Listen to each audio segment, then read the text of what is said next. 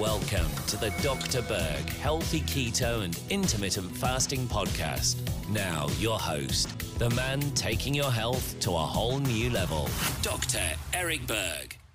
I want to share with you the number one best food for toxic kidneys. In order to understand that, I have to give you a little background information. But the big problem when you're diagnosed with kidney disease, especially if it's end-stage kidney disease, is that they don't really have any good solutions that give you a good prognosis. They might say, well, you have to get kidney dialysis, and that's just terrible to go through that. And the prognosis from that is just not good. They're not giving you any natural solutions. The thing with the kidney is that it's a filter. So any drugs that they give you is going to be more toxicity to the kidney. So when we're dealing with a damaged filter, we need to use something natural that has virtually no side effects.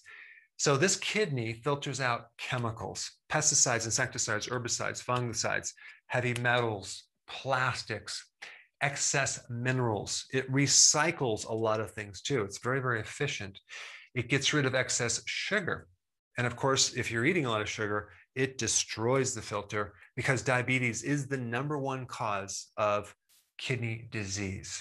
It also gets rid of excess protein byproducts. So when we eat protein and that breaks down, it goes through a chain reaction of things that end up with ammonia, which is very, very toxic to several parts of the body, especially the neurons in your brain. And this is why if someone has too much ammonia that goes up into the brain because it's too much in the blood, they can end up with dementia, all sorts of really terrible things. Normally what happens is the body has this urea cycle where this protein that turns into ammonia then turns into a lesser toxic thing called urea.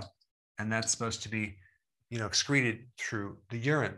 And so the liver is also involved in this process as well. And if you have a really toxic kidney, chances are you also have a toxic liver because they work closely together. Unfortunately, you are swimming in a sea of toxicity, our environment. There's over 1,000 new chemical compounds created every single hour. Okay, so we're just getting hit from every different angle. So we need healthy kidneys, we need a healthy liver to deal with all this toxicity. Also, the kidney is the main organ that helps activate vitamin D. The liver is involved too, but the kidney is even more important in the conversion of the inactive D to the active form of vitamin D. And you know how important D is. And like I said before, diabetes is one of the main big causes of kidney disease.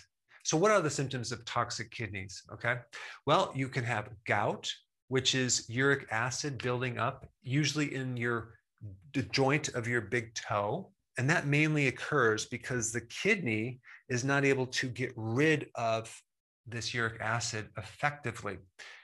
Kidney stones, where you have this super concentrated calcium oxalate stone that develops in the kidney. You can prevent stones by consuming enough liquid so we don't have this super concentrated solution. Puffy eyes. You could look at someone's face and just look around their eyes and you can see kidney problems. So if it's puffy, especially underneath and on top, usually they have kidney issues because the fluid's backing up. They also have edema in their lower ankles. When you press on the lower ankle, it leaves an indentation. They might have itchy skin.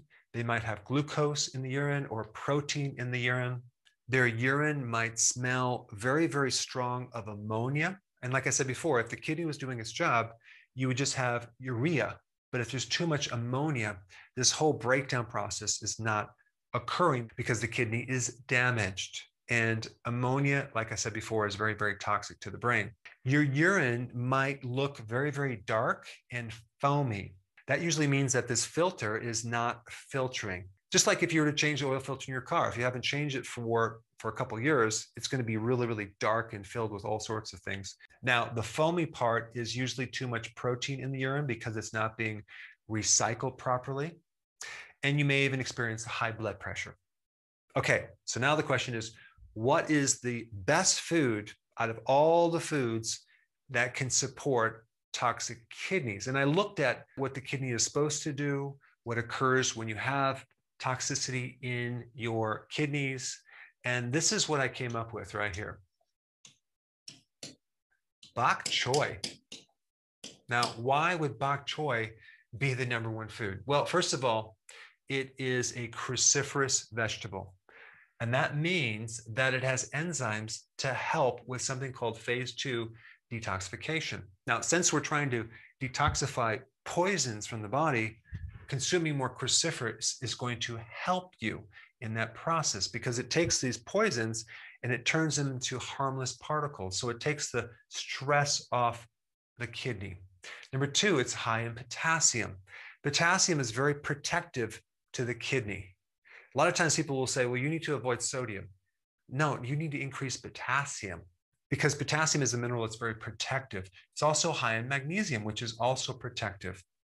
And the thing about bok choy is it has no oxalates, like things like almonds and spinach and a lot of other vegetables and legumes and beans and grains and things like that. They're high in oxalates. And eating too many foods with oxalates could cause you to create kidney stones. So it's low in oxalates and it's low in protein. So if you have protein in the urine, you don't want to be consuming a lot of protein. Why? Because it's going through. You want to consume less protein, but just higher quality protein. But with bok choy, it hits all the different factors. So you can just steam it, put some garlic on it, maybe a little sea salt, and it's actually quite healthy. All right, number 2, consume apple cider vinegar with some water, okay, through the day. What is that going to do? The acetic acid in apple cider vinegar is kidney protective. It'll help you, okay? It will also help your blood sugars, which again is the big cause of kidney problems in the first place. And of course, I didn't mention this, but you would definitely want to get on the ketogenic diet and do fasting for sure. Okay, lemon juice. Why? Because lemon juice has citric acid, and that can reduce the risk of getting stones. Also, lemon juice, even though it's an acid, turns into an alkaline solution in your body, and that can help with gout too. Because anytime when you have these uric acid crystals that are depositing into the joint, if you alkalize the body a little bit, it'll stop that process.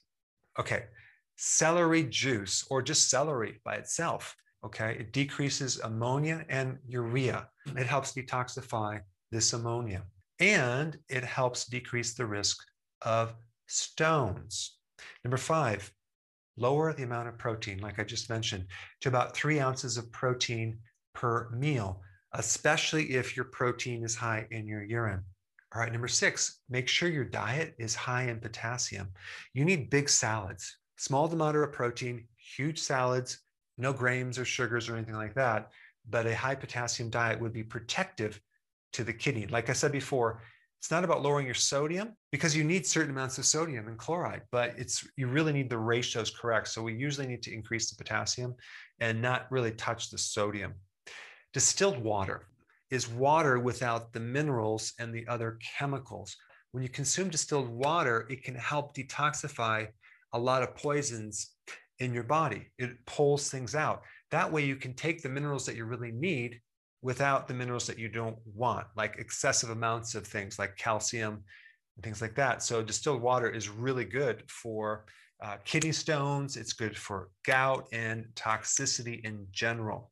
Like the worst thing you could do is to drink tap water when you have bad kidneys because there's so many chemicals, fluoride and chloride and all sorts of things. Now, number 8, probiotics.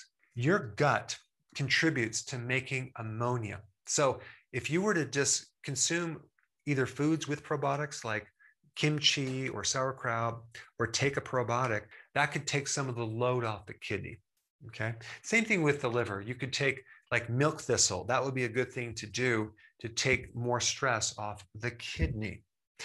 Zinc has been known to decrease ammonia and urea in the urine. So just make sure you have enough zinc in the diet. And lastly, there's a great product by a company called Standard Process. It's called Arginex. I'm not affiliated with that company, but this product is something I used to use in practice. Arginex is basically arginase, which is an enzyme that helps convert some of this byproduct of protein into something that you can get rid of. So it's great to detoxify the kidney, and especially the biochemistry that occurs at the end of this urea cycle. Okay, so Arginex is really good for gout, it's good for kidney stones, it's good for toxicity in the kidney, and you would take a good amount of this per day. So you can look it up, Standard Process, and order it. Now, before you go, I have some exciting news. I finally, after many, many months, actually it probably took us a year, we finally upgraded our new Dr. Berg app that you can download for free. And this will allow you to carry me around with you. So anytime you have a question, you want to do some research on a topic, you will be able to get access to all my videos because you'll have the app on your cell phone.